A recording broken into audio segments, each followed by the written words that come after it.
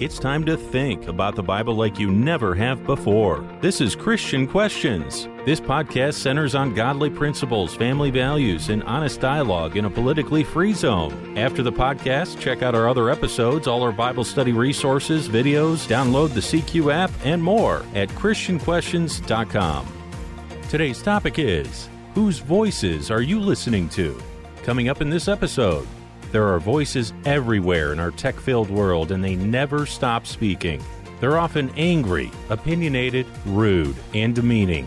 Whether we realize it or not, they are overwhelming. How do we learn to turn them down enough to hear and follow the wise, just, and loving voice of God? Now, here's Rick, Jonathan, and Julie. Welcome, everyone. I'm Rick. I'm joined by Jonathan, my co-host for over 20 years. Grateful to be with you. And Julie, a longtime CQ contributor, is also with us. Intriguing topic today, gentlemen. Jonathan, what's our theme scripture for today's episode? Galatians 5:17. For the flesh sets its desire against the spirit, and the spirit against the flesh. For these are in opposition to one another, so that you may not do the things that you please. Technology brings the world to the palm of your hand. And this means we are bombarded with voices, worldly voices of opinion, anger, politics, perspective, ego, trends, and personal interpretations of morality. If you have technology in your life, it is virtually impossible to completely shut these voices out. On the other hand, we have the voice of God through His Word and through His people. This voice is powerful, but quiet. It is relevant, but subtle. It is nourishing, but it seems outdated. It is transformative in a very positive way, but it is also laughed at as out of touch. So, how do we identify the voices around us and then intentionally choose those we will listen to? And folks, this is a tough question. This is a big subject, and we're going to work really hard at putting it in perspective so we can really understand the voices around us and what choices we make as to what we listen to. So let's look at our first example of listening to a voice other than God's. It was Eve in the garden. Her fateful conversation with Satan set a sinful trend for heeding that which is contrary to God's will. So, Jonathan, let's get started with this. First, Satan baited Eve. In Genesis 3, we're going to read 3 verses 1 to 6 in a few parts. Now the serpent was more crafty than any beast of the field which the Lord God had made. And he said to the woman, Indeed, has God said, You shall not eat from any tree of the garden? The woman said to the serpent, From the fruit of the trees of the garden we may eat, but from the fruit of the tree that is in the middle of the garden, He has said, You shall not eat from it or touch it, or you will die. Yeah, everything was perfect until somebody contradicted God. So next, Satan enlightens her with a massive lie mixed with some truth. Verse 4 and 5. The serpent said to the woman, You surely will not die. For God knows that in the day you eat from it, your eyes will be opened, and you'll be like God, knowing good and evil. Had a little bit of truth in there and a massive lie. So this, quote, enlightenment, unquote, was a challenge and a deception. Eve was now refocused on the wrong things. Verse 6. When the woman saw that the tree was good for food, and that it was a delight to the eyes, and that the tree was desirable to make one wise. Okay, let's pause right there. She saw all of this. So her new focus led to a decision. And that decision was to walk away from God. Now finish the verse. She took from its fruit and ate, and she gave also to her husband with her, and he ate. So you have Satan's voice and Eve following. But you also have in the scripture describing her own voice. So she's listening to her voice, which is based on the voice of Satan. And here we have two voices that are contrary to God. Adam and Eve's choice was fundamentally wrong. They violated the basic moral principle of listening only to the voice of God. And for us, that same moral premise exists today, only we're bound to listen only to God's voice through His written word. And this does include the voices of those who stand for His will and His plan as well. So in this case, whose voice dominated this decision to sin? Well, Satan. He seemed logical and drew her attention subtly. So we've got to ask ourselves, are we listening to Satan without even realizing it? And are we listening to Satan without realizing it and then adding our own voice to make it a chorus? I mean, you have to ask yourself this as we open up this subject. Now, look, many times in Scripture, God warns his people to heed only his words and his precepts. And he does this many times in Scripture. Here is one example, Proverbs chapter 6, verses 20 to 23. My son, observe the commandment of your father, and do not forsake the teaching of your mother. Bind them continually on your heart. Tie them around your neck. When you walk about, they will guide you. When you sleep, they will watch over you. And when you awake, they will talk to you. For the commandment is a lamp, and the teaching is light, and reproofs for discipline are the way of life. And it just gives you a sense of God's word can be all around you and influencing you at every part of your life if you choose it to be that voice of influence. And these warnings were constantly there throughout the Scriptures to counter the power of other voices of sinful influence. So this is a dilemma. This is a big dilemma. How do we handle the voices? To work through this dilemma, we're going to look at three things. First, we're going to quote an article about the deceptively powerful influence of electronic media. Secondly, we're going to look at how Jesus responded to the scribes and the Pharisees who exercised the power and voice to corrupt the nation of Israel. So they had a voice that was powerful and influential, and it was corrupting those who were listening, even though it was disguised as being godly. And then third, and most importantly, we're going to look at scriptural solutions to the serious challenge we face of being surrounded by ungodly voices. So first, let's do an introduction to the research. Julie, what do we have here? So we're going to reference a term called moral disengagement. Moral disengagement is a cognitive mechanism, and that's the way the brain works, and that detaches our internal moral standards from our actions, allowing us to engage in unethical behavior without feeling distress. So a common example is how video games, they allow a player to practice moral disengagement when killing is required to advance in the game. So it reduces the discomfort we feel from the dissonance of a situation. We're going to be quoting throughout this episode from an article called Morality and Media Effects, published at researchgate.net. Let's start with the first quote. Moral standards are learned by witnessing the co-occurrence of behaviors and consequences associated with them. Repeatedly viewing rewards and punishments associated with specific behaviors leads individuals to develop standards of behavior. These self-sanctions encourage individuals to enact behaviors that are consistent with internal moral standards and to inhibit behaviors that are inconsistent.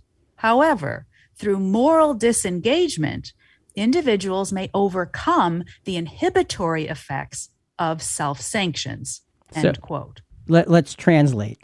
We have moral standards that are inside of us, but we can be involved in things and observe things and listen to things and follow things that are different, and it can inhibit what we would normally say, no, shouldn't go there, and wear you down, and suddenly you're listening to a voice that's not the voice you originally were listening to. And we gain comfort in listening to those things and becoming a part of those things.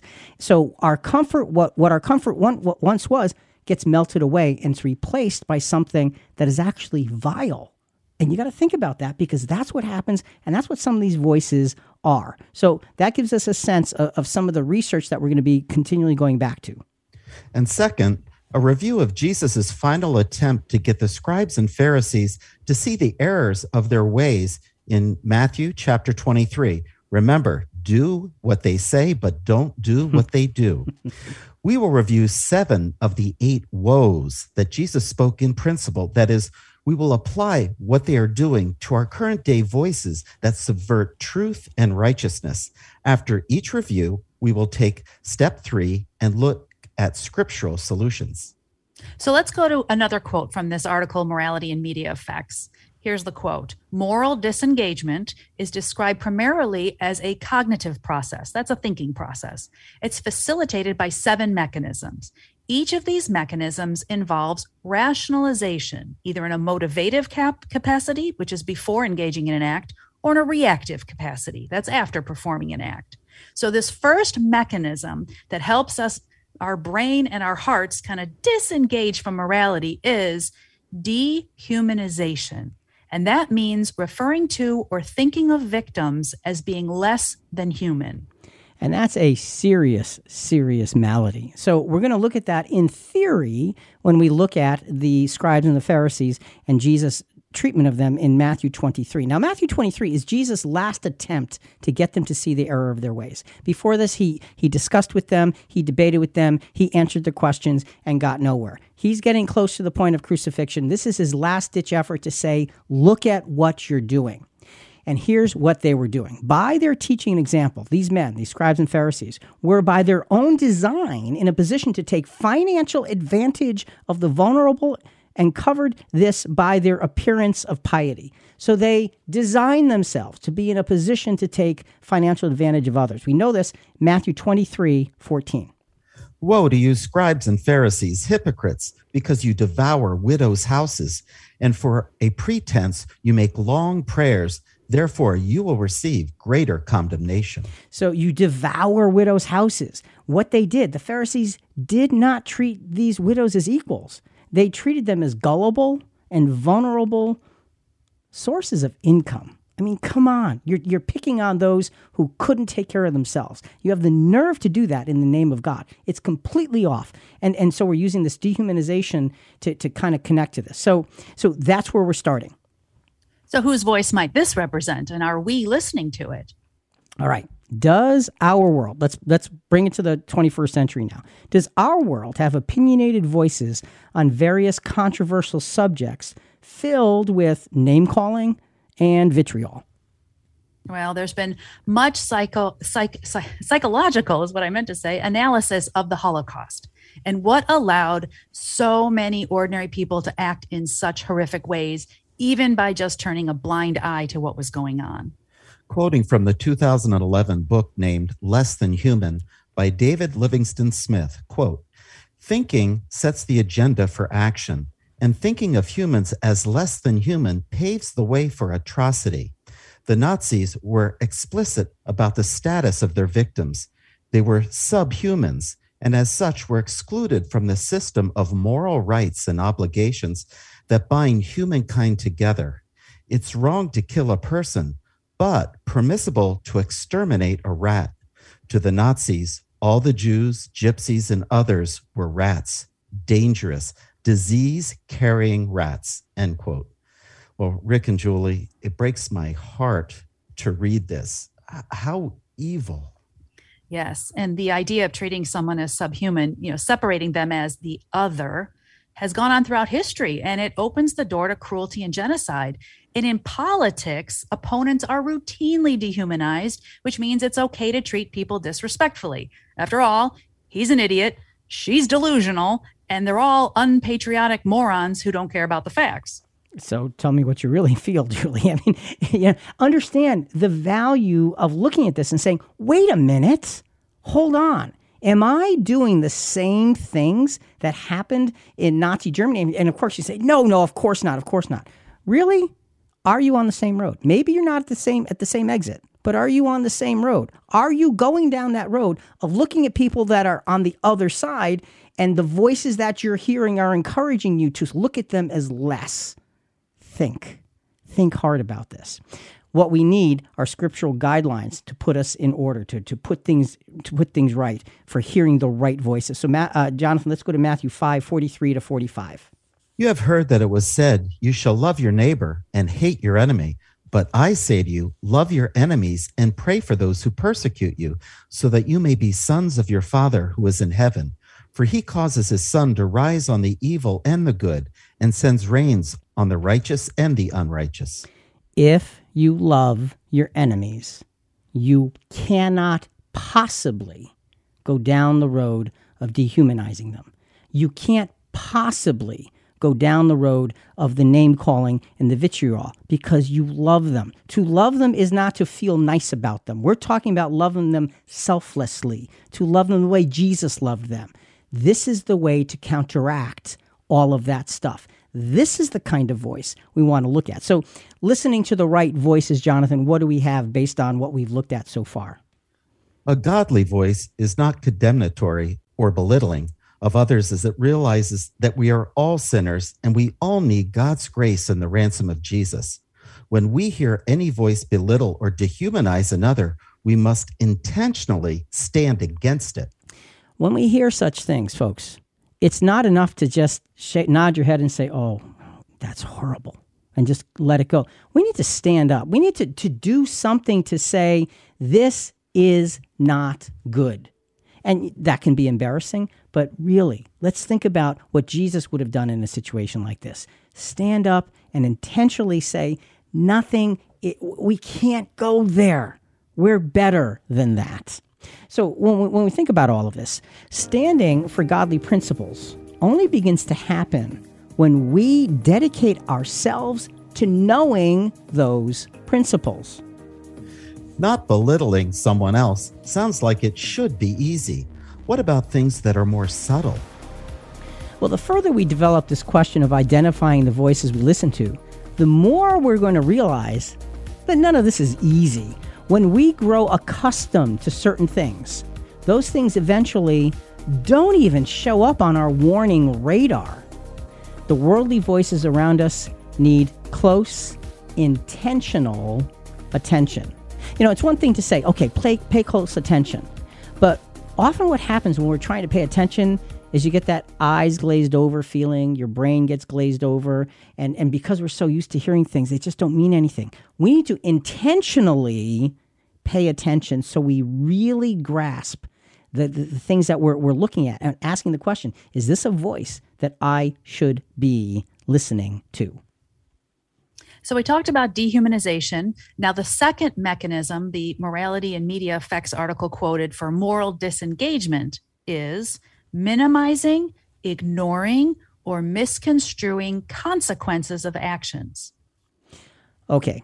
Minimizing, ignoring, or misconstruing consequences of actions. Let's go back to the Pharisees and the scribes. By their teaching and example, these men dedicated themselves to drawing new converts to follow them. But instead of humbly bringing those new converts before God, they brought those converts to the brink of destruction. You think, wait, that's not supposed to be. You're right, it's not. In the name of God, they brought them down a road of destruction. Why do we know that? Because Jesus says that to them here and now, Matthew 23, verse 15. From the Young's literal translation, woe to you, scribes and Pharisees, hypocrites, because ye go round the sea and the dry land to make one proselyte, and whenever it may happen, you make him a son of Gehenna twofold more than yourselves. So you have the wrong conclusion for this action. It's good to draw people to join you, but when they're joining you to a road that's going against God, not a good thing. The Pharisees were only about their agenda of power, and it didn't matter to them who they might mislead. So whose voice might this represent, and are we listening to it? All right, so let's bring it up to the 21st century. Does our world get so caught up in their agenda that consequences to others become irrelevant? So we had a listener named Jessica email us at inspiration@christianquestions.com who was very distraught, and she wrote this. These last 5 years or so politically have made me a little ashamed to call myself Christian because I don't agree with a lot of the right-wing ideas, but I don't agree with all the left-wing either. We have all become so afraid to speak our mind, or the opposite, ready to pounce on anyone who does by canceling them, that I feel we are all doomed and it's only going to get worse and worse. I feel scared for my young kids and almost feel like maybe it was selfish of me to bring them into this world. It's spinning so out of control. I know God is here and in control, but it feels so dark. My daughter's 4 and is going to start asking questions, and I want to be wise and not waver with my response. So we appreciate Jessica opening up to us, and those various factions are screaming and demanding their rights, even if it's impeding the rights of someone else. We are faced with issues unheard of in previous times. The current issue, as an example, is a transgender swimmer at the University of Pennsylvania swim team who was shattering school records. This person competed as a male for 3 years and is being allowed to compete as a woman, anticipated to break national women's college records set by Olympic gold medalists. In demanding transgender rights, the biological women competing know they will lose no matter how much they work or they put into their training. So those who oppose this say that the integrity of women's sports are being destroyed and it's unfair to biological females. But those who support this say athletic ability varies. There's no evidence that playing on a team of their gender identity affects the sport. Those who participate in sports get better grades. They've got higher self-esteem. So it's really better for kids and young adults to participate. As of 2020, there is now legislation, Idaho's Fairness in Women's Sports Act, requiring transgender student athletes to compete in the sport conforming to their gender assigned at birth. The American Civil Liberties Union sued to block its enforcement. So, Rick, you can say just rise above this or don't let it bother you until it affects your daughter or your granddaughter. Or on the flip side, your transgender family member who just wants to swim. So what happens when your family or friends are living the headlines? That's a really, really hard question, Julie, but I appreciate putting it on the table. And look, I'm not in that situation, but what I would like to think that I would do if I was in that situation, if I had a grandchild who was in this situation and a male swimming as a female because they're going through the transgender surgeries and all of that, I would hope that I would be able to sit down with them and talk through the whole situation with them and look at what's real and what's not in terms of, now when I say what's real and what's not, people can jump to all kinds of conclusions. Like, what are you trying to say? Well, in terms of the biology of the male body versus the biology of a female body, it's a provable fact that men are more endurance-oriented and men are stronger, just naturally, especially when you're an athlete. And the question I would have to ask is, you're taking those natural things that you have and bringing them into a situation that doesn't have it. Is that inherently fair to all of those others? I get that you want to be treated fairly, but what about the fairness of the others? I would want to be able to have that conversation.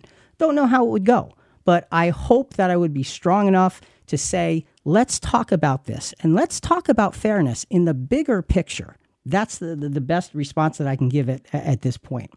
So it's a hard thing. This is a hard thing. There's no question about it. It's a very difficult thing. So let's go to some scriptural guidelines for hearing the right voices. 1 Corinthians chapter 3, verses 4-6.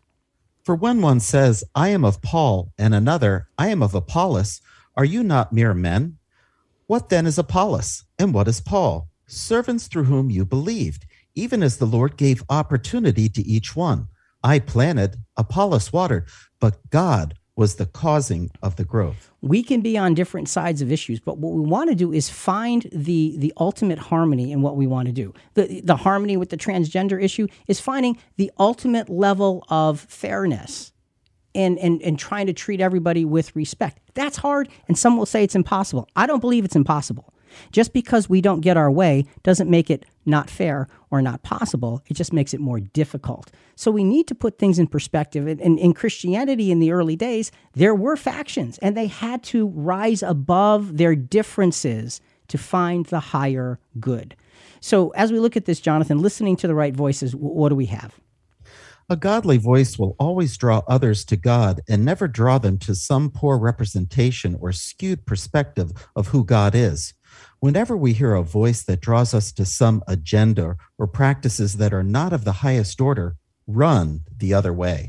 Yeah, and it's important because, when voices draw us to an agenda or practices that we see are not as high as godliness should be, we can look at the label and say, well, these are people who are representing thus and so. But sometimes labels are like headlines, and they're not reliable. Most headlines don't tell you what's in the article. They just get you to read it. Most labels don't tell you what's behind the person. They just get you to pay attention. We need to be careful and clear on these things. So let's move on. That Morality and Media Effects article quoted for moral disengagement, dehumanization, minimizing and ignoring consequences of our actions. And here's the third one, attribution of blame. That means blaming the victim for the transgressor's action. And that's a pretty serious thing. That happens a lot. And the Pharisees were good at this. By their teaching and example, these men, these scribes and Pharisees, they took the sacred things from God above and reinterpreted them as mere details of spirituality. And what this did is it took the focus off of God and put it on things. And I say, well, what are you talking about? Well, let's look at the example that Jesus gives when he's presenting these woes to this hypocritical behavior by the scribes and Pharisees in Matthew 23, 16 and 17.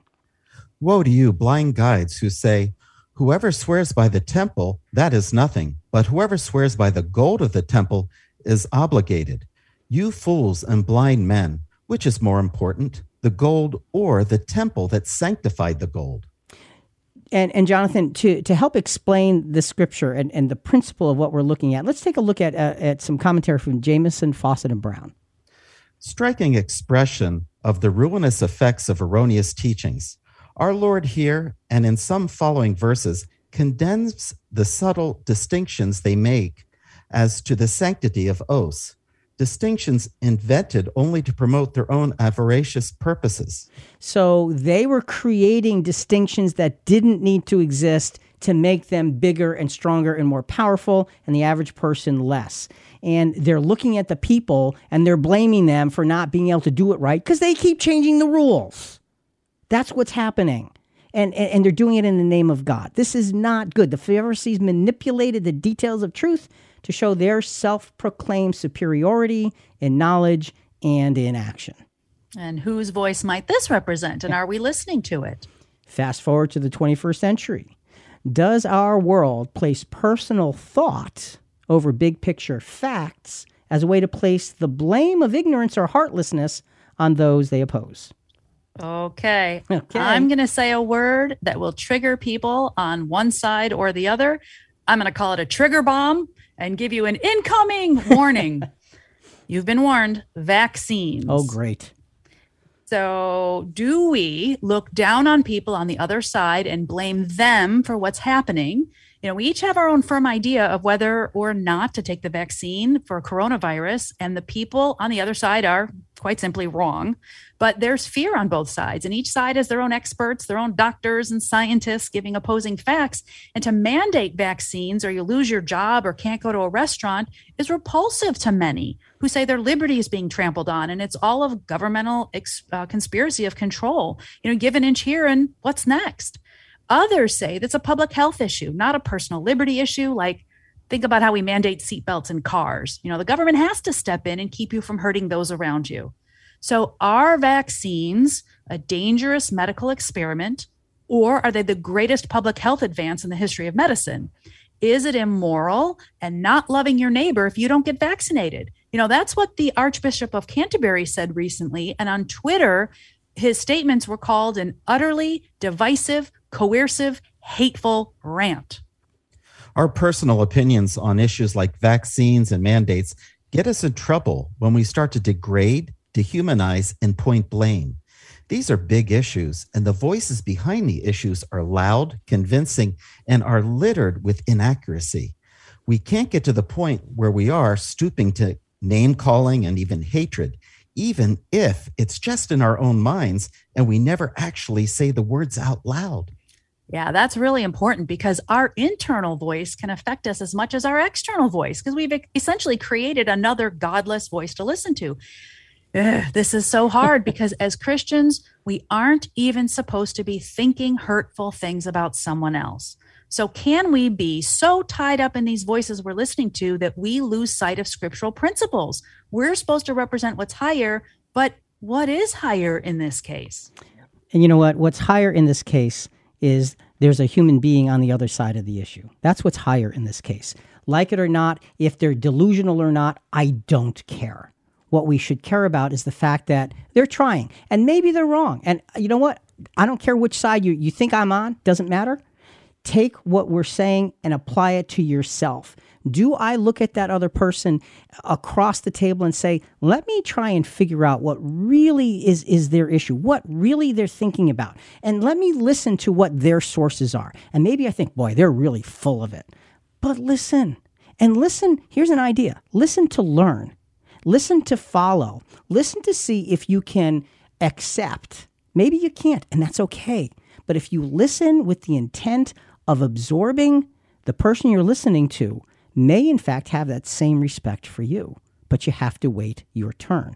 So this is a back and forth thing where we can change the dialogue by changing the attitude, by being an actual Christian.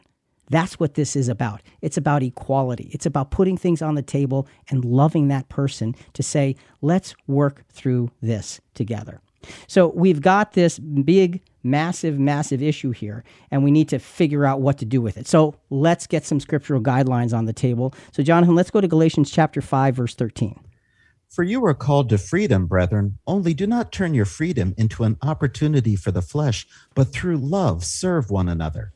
And we can't use that great privilege we have in Christ to batter our brethren. No, and that's the point. The privilege of liberty is enormous. And it can be a club, or it can be a welcoming handshake. Which do you choose to make your liberty in Christ? And which approach do you think Jesus would look at and say, bless you, my son, my child. Bless you, my brother, for taking that approach. We do this through love. Jonathan, listening to the right voices, what do we have? A godly voice will never override or overgovern another's freedom of conscience. Instead, it will show what true God-honoring actions look like.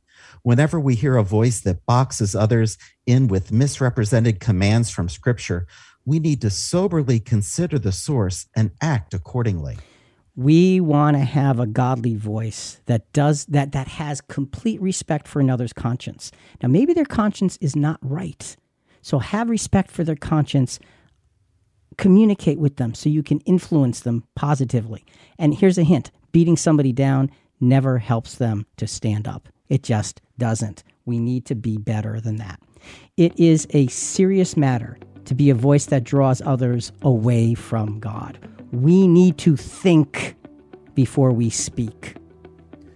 Obviously, many voices can lead us astray. What about the voices of moral justification? Human beings want to be right, and we don't want to have to change to do so. We all have the challenge of looking at ourselves and determining how much of our behavior is to make us look right in our own eyes versus making us right in the eyes of God. Facing this can be a massive challenge. So again, how much of our behavior is to make us look right in our own eyes versus making us right in the eyes of God? Making us right in the eyes of God requires humility and change. So this fits perfectly into the fourth mechanism of moral disengagement from the Morality and Media Effects article we're quoting. Moral justification, meaning providing reasons for immoral behavior. We've got some really good reasons why we should do this. Yes, we do. We always do. We just always do. And let's go back to the scribes and the Pharisees. By their teaching and example, these men, these scribes and Pharisees, they led others toward an outward show of compliance and godliness based on small details they made to appear as large and important. So they took little things and they made them look really big. This took attention away from those things that actually showed a God-honoring heart. And in the end, they were leading others away from God. We know this because Jesus tells us this in Matthew 23, verses 23 and 24. Woe to you, scribes and Pharisees, hypocrites! For you tithe mint and dill and cumin, and have neglected the weightier provisions of the law, justice and mercy and faithfulness. But these are the things you should have done without neglecting the others. You blind guides who strain out a gnat and swallow a camel. Well, Rick, what does straining out a gnat and swallowing a camel mean? Yeah, Jesus is using some sarcasm here, but he's using something that's very, very important. Strain out a gnat. You know, gnat, a little tiny, tiny little fly. If you get a gnat in your soup, you don't want to eat it, obviously. So you meticulously strain it out. And sometimes you miss it. You know, how many gnats have you, face it, folks, how many gnats have you eaten in your lifetime? Okay, it happens. You know, but they're so focused on that little thing. But he says you do that and you swallow a camel. Now, how can anybody swallow a camel? It's sarcasm. A camel, first of all, by the law, was an unclean animal. So he's saying you're so worried about that little tiny gnat and you are swallowing unclean things whole without even giving it a second thought. So he's showing how far off they were. The Pharisees took great pains to show themselves as fulfilling the law in extraordinary detail, when in fact they were putting on a show to hide the destructiveness of their lifestyle. Okay, so whose voice might this represent, and are we listening to it? Remember, our fourth point for moral disengagement was moral justification, meaning to prove reasons for our immoral behavior. Now, there's a psychology involved with immorality, and some basic issues are: one ethical act opens the door to other ethical acts. It's a slippery slope because sin begets sin. And next, there's a small price to pay as a cost of doing business. And the ends justify the means. And we don't believe what we are doing is wrong. And human beings like to help each other. And when we help others, we don't see what we are doing as unethical. For example, here in the United States, we test car emissions. If your car fails, it is too polluting to stay on the road. A study by Harvard Business School found that between 20 and 50% of cars are passed that are really failed. You have a better chance of passing if you drive a Honda Civic than an expensive car like a BMW or Ferrari. The testers, who earn a modest salary, feel empathy for the Civic drivers, committing fraud not because they're greedy, but because they're nice. Isn't that interesting? It is. It's an interesting thing to look at that and to say, what harm could there be in that? Because you're just trying to be nice. Well, yeah, you are, but legality is important as well, and we need to be nice in the context of legality.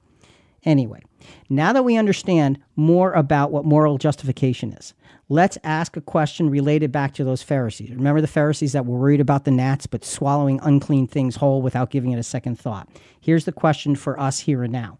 Do our spiritual leaders in our world, in our communities, preach to others the way things ought to be while at the same time living according to an entirely different standard? Yeah, well, that's a great question, because we can point to nearly any Christian sect, and we've all seen the headlines of sexual abuse, the extramarital affairs, the misappropriation of funds, and really general corruption in leadership. Prosperity gospel preachers bully the faithful into donating their last dime in order to support their luxury cars, their homes, their boats. It's disgusting. But what do we do when there's so much corruption in church leadership? The faithful Christian wants to do what's right, but who do we listen to? Every leader is going to be flawed by virtue of them being human. So what do we do? How do we listen to our clergy? Well, here's what we do. We try to listen to the right voices. And if we're not seeing the voice of God and the voice of the Word of God in an appropriate way where we are, then we need to go to some place where we can find it. You don't stay where what's being preached and told to you is contrary to the word and will of God. It's simple. It really is simple. It might be hard to do, but it's a simple process. We need to learn to walk away from such things. And that's an important aspect in this whole thing. So let's put some scriptural guideline to this as well. Let's go to Philippians chapter 3, verses 17 to 19. Brethren, join in following my example and observe those who walk according to the pattern you have in us. For many walk, of whom I have told you often, and now tell you, even weeping, that they are enemies of the cross of Christ, whose end is destruction, whose God is their appetite, and whose glory is in their shame, who set their minds on earthly things. See, these are the kinds of things that we cannot tolerate for ourselves. We may not be in a position to call them out, but we can be in a position to walk away. And that's something we need to understand very clearly, is if we are Christians and we profess to be true Christians, true disciples of Jesus, that means we are following the will of God, period. There is no exception. There is no watering down. There is no rationalization. It is following the will of God. And if what we're being taught doesn't jive, then we have to think about what else to do. Listening to the right voice, Jonathan, what do we have? A godly voice is not only living the humility it wants you to live, it is providing a marked example of what true discipleship looks like. Whenever we hear a voice that boasts dramatic and humble service, we need to look elsewhere for spiritual guidance. Yeah, whenever you're hearing a voice boasting about the drama of its humility, something just is not adding up, okay? Those are not ingredients that fit in the same godly sentence. So be aware and decide that you need to move forward. Is that like, look at how humble I am? Yes, look at my great example of humility so you can all follow it. No, did Jesus ever say that? No. Let's put this in perspective. Julie, what's next? So we all have those, remember, justifications for being immoral, but we have this fifth mechanism of moral disengagement, and that is euphemistic language. That means describing an immoral act in softer language because, once we blur the line, we can never really be sure if we've crossed it or not. Softer language. It's so subtle. And, by their teaching and example, the scribes and Pharisees hid what they did and why. Outwardly, they looked like they were squeaky clean and God-honoring, but inside were the stains of their dark and selfish plans and purposes. Very strong accusations here on the part of Jesus, Matthew 23, 25 to 26. Woe to you, scribes and Pharisees, hypocrites, for you clean the outside of the cup and of the dish, but inside they are full of robbery and self-indulgence. You blind Pharisees, first clean the inside of the cup and of the dish, so that the outside of it may become clean also. So I want to pause here for a moment because, as we're going through this, Trish walked in and she handed me a note. And she says, Jesus sounds pretty strong and condemning. Shouldn't we be the same? And it's a great question because you're looking at this and are we feeding a voice that says, go beat them down? The question is, are you Jesus? Are you in a position to make judgments the way he did? Can you read the heart the way he can? Because if you can't, then no, you can't do that.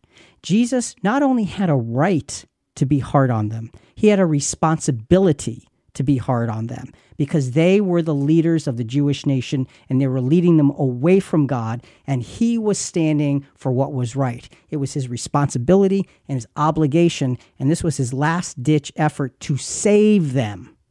And they just wouldn't listen. So I'm glad we had that question, put it out there. The Pharisees showed themselves to the people as living their lives with deep appreciation for the Jewish law. But in fact, they were corrupt leaders with ungodly intentions and ungodly agendas. Those are the facts. That's what Jesus tells us.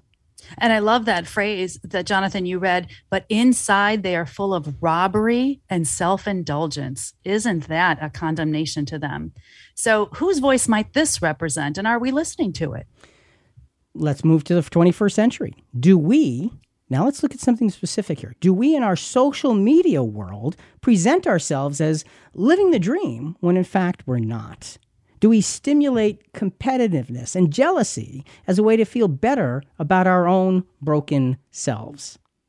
Well, to answer this, I'm thinking about the euphemistic language, describing an immoral act in softer language. That freedom of immorality is built into the fabric of our advertising, cable, streaming television shows, and social media. Sinful acts are normalized and they're accepted, and personal accountability isn't valid because it's not my fault. It was the way I was raised. It doesn't hurt anyone. Well, this is just how society is. And perhaps the most dangerous, it's really no big deal. And again, we're less likely to be strict with those that we like. So everyone wants to do what they want, but no one wants to be judged for it. And social media is this weird, strange animal because on one hand, we are free to portray ourselves any way we deem appropriate, even if it's all smoke and mirrors or outright lies, where nothing's really shocking anymore. But on the other hand, the crowd mercilessly bullies what they don't like and is judge and executioner. Well, are we allowing what we see and hear in the media to influence where our right and wrong lines are going to be drawn?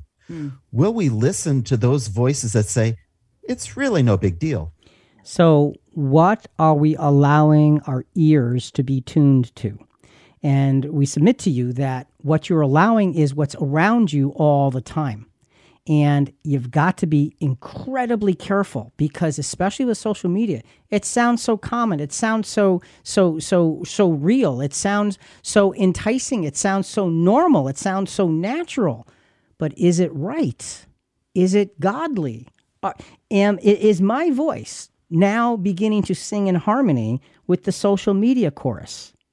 Because if it is, then the voices that we're listening to, including our own, are leading us deeply astray. We need to be put this in clear perspective. This is so important. So important that, again, we need scriptural guidelines for hearing the right voices. And folks, understand, the scriptural guidelines are the key to making all of this work. And a great episode to listen to on this is episode 992. It was called, Are We Sure Sin is Really Sinful? It was about learning to handle situation ethics in light of biblical principles. So just type 992 in the search bar at christianquestions.com or in the Christian Questions app. So again, let's go back to scriptural guidelines. Jonathan, let's go to Galatians chapter 6, verses 6 through 9. The one who is taught the word is to share all good things with the one who teaches him. Do not be deceived. God is not mocked. For whatever a man sows, this he will also reap. For the one who sows to his own flesh will from the flesh reap corruption. But from the one who sows to the Spirit will from the Spirit reap eternal life. Let us not lose heart in doing good, for in due time we will reap if we do not grow weary. Well, Rick, God will not be mocked. We can't grow weary of doing good. It matters. It does matter. And how do you mock God? You mock God by your words, and you mock God by your actions.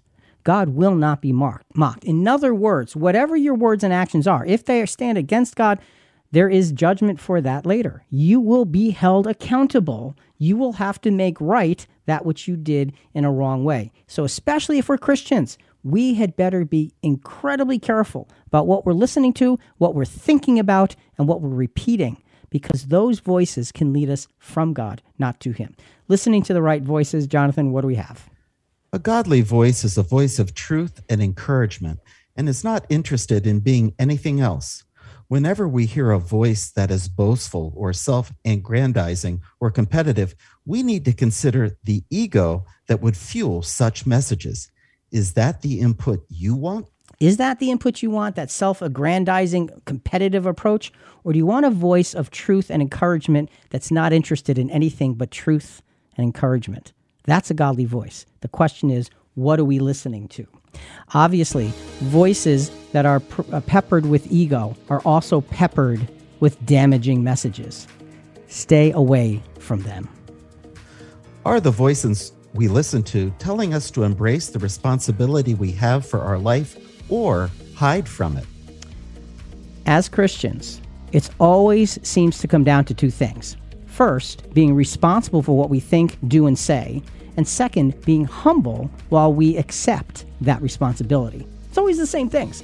This can be a never-ending challenge because we as imperfect humans would sometimes just let all of this go. After all, no one will know. It's like Jonathan and Julie, what you were talking about before. Nobody's going to know. Nobody's going to care. Why make such a big deal? It's just not so big. Yes, it is. If you are standing for Christ, yes, it is. Now, the Article's 6th point on moral disengagement is displacement or diffusion of responsibility. And that means placing responsibility on others. Okay, placing responsibility on others. Let's go back to the scribes and Pharisees in Matthew 23. By their teaching and example, these men were self-serving hypocrites. And that's a strong word, but that's the word Jesus uses. They were hypocrites whose appearance was that of godly men, but they were in fact godless in their desires and in their actions. Matthew 23, 27, and 28. Woe to you, scribes and Pharisees, hypocrites, for you're like whitewashed tombs, which on the outside appear beautiful, but inside they are full of dead men's bones and all uncleanness. So you too outwardly appear righteous to men, but inwardly you are full of hypocrisy and lawlessness. So Jesus is talking about whited sepulchres, whited tombs. Why is he using this as an example? Jonathan, there's some good commentary by Albert Barnes on this. Sepulchres were therefore often whitewashed, that they might be distinctly seen. Thus whited, they appeared beautiful, but within they contained the bones and corrupting bodies of the dead. So the Pharisees, their outward conduct appeared well, but their hearts were full of hypocrisy, envy, pride, lust, and malice, fitly represented by the corruption within a whited tomb. So they whited the tombs to warn people to stay away from them. They look great, but stay away because inside is death. Jesus was plain. You can dress up the outside, but that does not change what's inside. In their actions, the Pharisees were children of Satan as they pursued what they themselves wanted, just like Satan. That's serious. So whose voice might this represent, and are we listening to it? Let's move forward. Do our social media examples promote things that they live by that are deadly to us under the guise of acceptability and aspiration? So now we're looking at those people who are social media examples.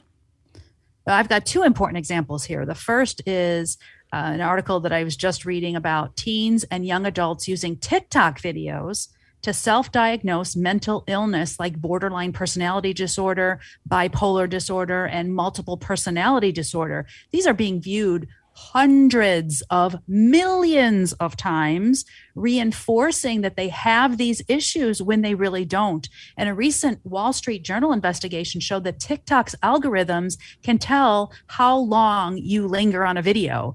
And then it shows more and more of the same reinforcing content, making it difficult for mental health workers to treat the actual problem.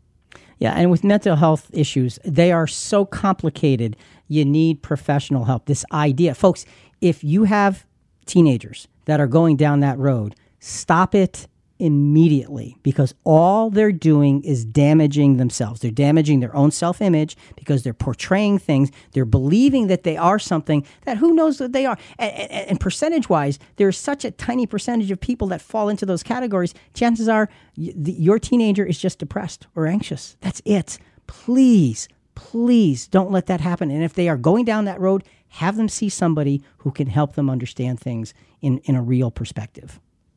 And as a second example, quoting from blog.malwarebytes.com, and all sources are going to be shown in this week's CQ Rewind show notes. Here's the quote. Research conducted by Facebook revealed that Instagram makes body image issues worse for about 1 in 3 girls, and that teenagers blame Instagram for increases in the rate of anxiety and depression, and that 1 in 5 teenagers said that Instagram makes them feel worse about themselves. It was also revealed that a percentage of female teens in the US and the UK have suicidal thoughts over what they see on Instagram.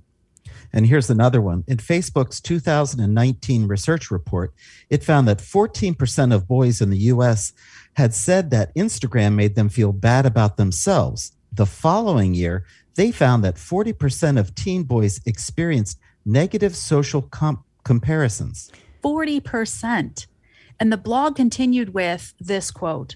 As computer scientist Dr. Cal Newport said in his memorable TED Talk called Why You Should Quit Social Media, social media is designed to provide a constant flow of small, intermittent rewards, just like a slot machine. Newport says, it's one thing to spend a couple of hours at a slot machine in Las Vegas, but if you bring one into bed with you and you pull that handle all day long from when you wake up to when you go to bed, we're not wired for that, end quote. So in other words, the voice of social media is so loud that people can't function without it. So those in positions of influence allow that influence to go awry, to be very damaging. And folks, we have to understand these are voices that we are hearing, that our relatives are hearing, that our friends are hearing, that our families are hearing, that our church members are hearing. What are we doing about it? Do we stand and say, wait, is this a godly voice? Is this something we should be pursuing? Or is there something better? Is there something higher? We need to always look higher. So again, let's go back to scriptural guidelines because we need the voice of God.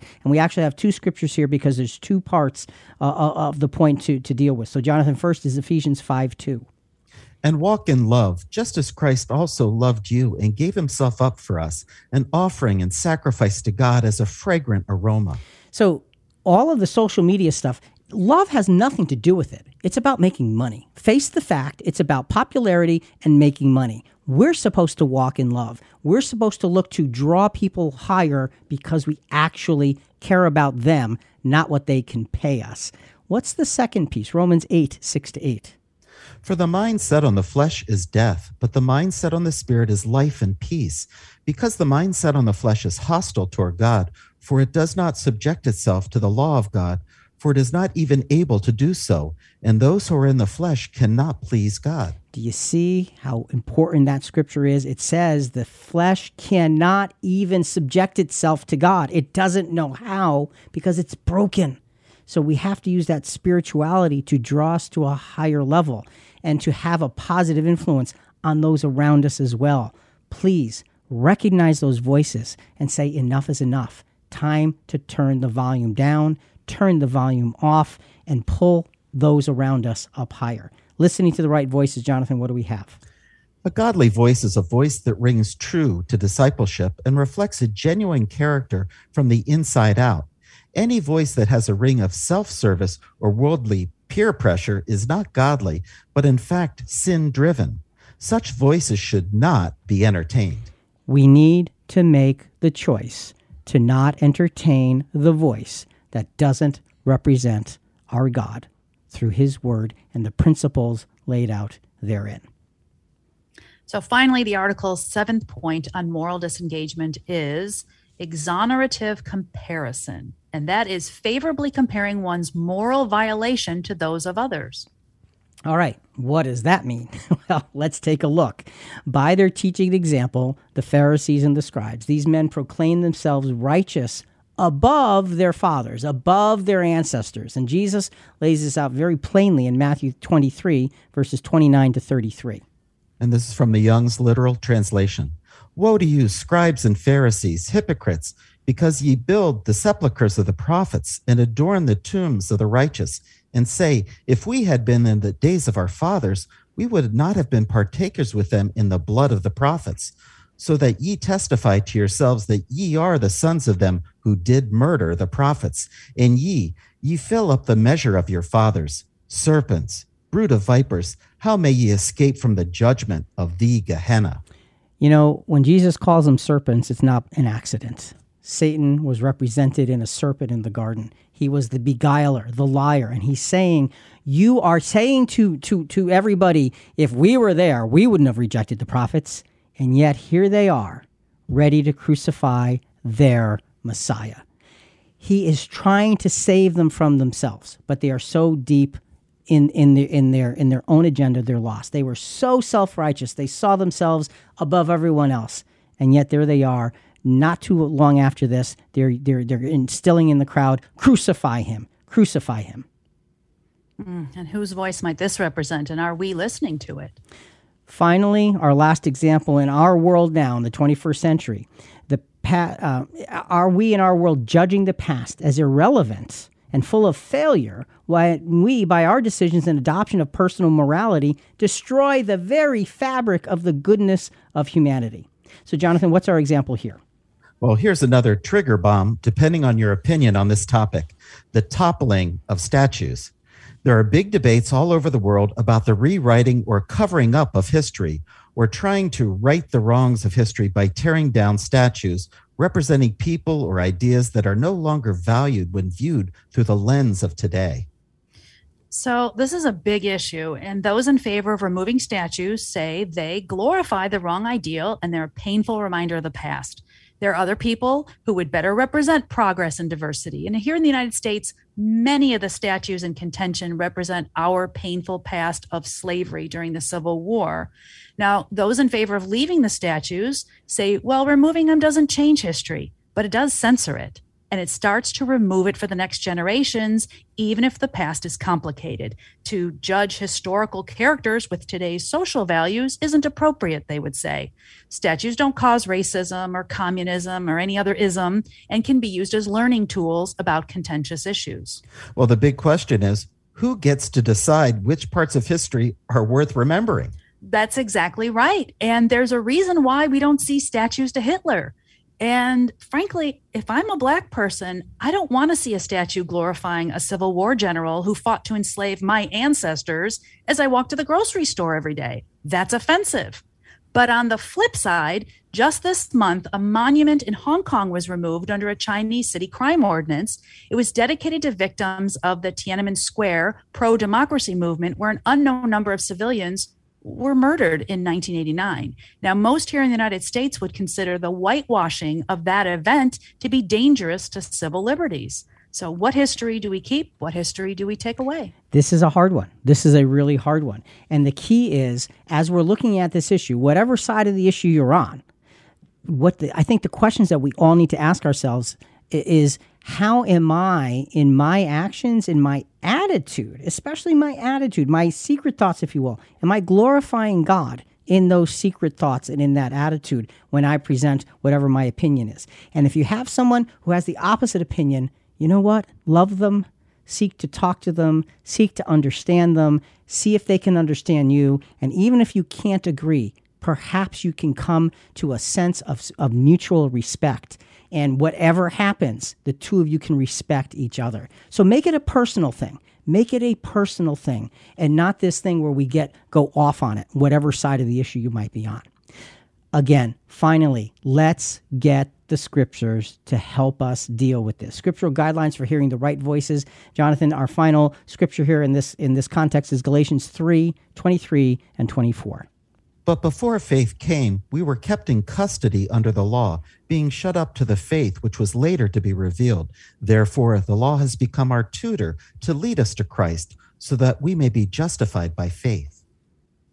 You know, the Bible, one of the good things about the Bible is it shows the ugly parts of people. And that seems counterintuitive, but if all the mistakes in the Bible weren't recorded, we wouldn't have all the lessons that we need, because bad things play a part in God's plan too. It's how we learn now, and it'll be a touchstone of remembrance in God's future kingdom. And when we look at the heroes of faith, we look at their flaws, and we look at their trials, we look at their failures, and we look at their victories, and we look at how they're blessed by God. We look at the whole picture, the whole package, and we learn from the mistakes. So we have to be really careful in putting this all together so that we are still able to see and acknowledge the depth of mistake. That's what the scriptures tell us to do. So, Jonathan, wrapping this up, listening to the right voices, what do we have? A godly voice is one that not only appreciates the history that led God's plan to Christ, but truly honors it as well. Such a voice absorbs the hard life lessons of all God's faithful heroes and keeps them alive. Any voice that seeks to alter the past by burying it is not a voice that appreciates the magnitude of God's plan. And just to make sure that we're clear, what voices should we be listening to? It is really a simple thing. We should be listening to the voice of God that is presented to us in Scripture and through those who truly serve Him. Now, that doesn't mean other people's voices are completely bad. If they are using scriptural principle and the morality that the Scriptures show us, those are good things. So let's make sure that all of our listening is done with the idea that God be glorified in whatever I let into my brain. How about that? If God cannot be glorified by the voices that you're letting into your brain, then those voices should exit immediately, because that's the bottom line. And the other bottom line is this. Listen for the voice of Jesus in your daily life, because if you don't find that voice now, you're going to find it later. Jesus himself says, though, in John 5:28 and 29, he says, "Don't marvel at this.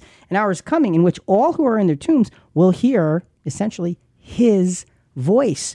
They will hear the voice of Jesus and come forth, some to a resurrection of life and some to a resurrection of judgment. The bottom line is every man, woman, and child will get to hear the voice of Jesus and then have an opportunity to make right the things they didn't make right in this life. That's the beauty of looking for God's voice. We look to the scriptures, we look to the principles, we put those on in front of us, behind us, around us, in our pockets, in our books, on our computer, on our phones, so that wherever we go, whatever we do, it's the voice of God, and get rid of the voices that are hurtful and painful and sinful. Just put them away. Think about it. Folks, listen, we really want to hear from you. Give us your feedback or send us your questions on this episode and other episodes at ChristianQuestions.com. Also, a big part of spreading the word about our podcast is subscribing to Christian Questions in your favorite podcast channel, such as Apple Podcasts, Spotify, Podbean, iHeartRadio, Google Podcasts, wherever you get your podcasts. Please rate us and review us. We greatly appreciate it. Coming up next week, kind of building off of this, off of the idea of what are the voices that you listen to. Next week, our big question is the devil in the details of my life? Is the devil in the details of my life? Talk to you next week.